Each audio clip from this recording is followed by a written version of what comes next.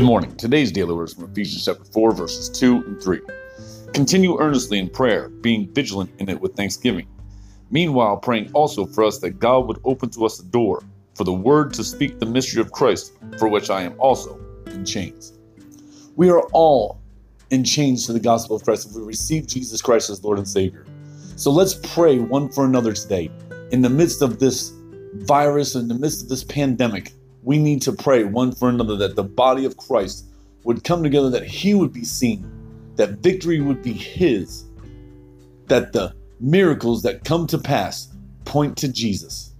Let us pray for each other today with all thanksgiving and vigilance, that God will receive the glory.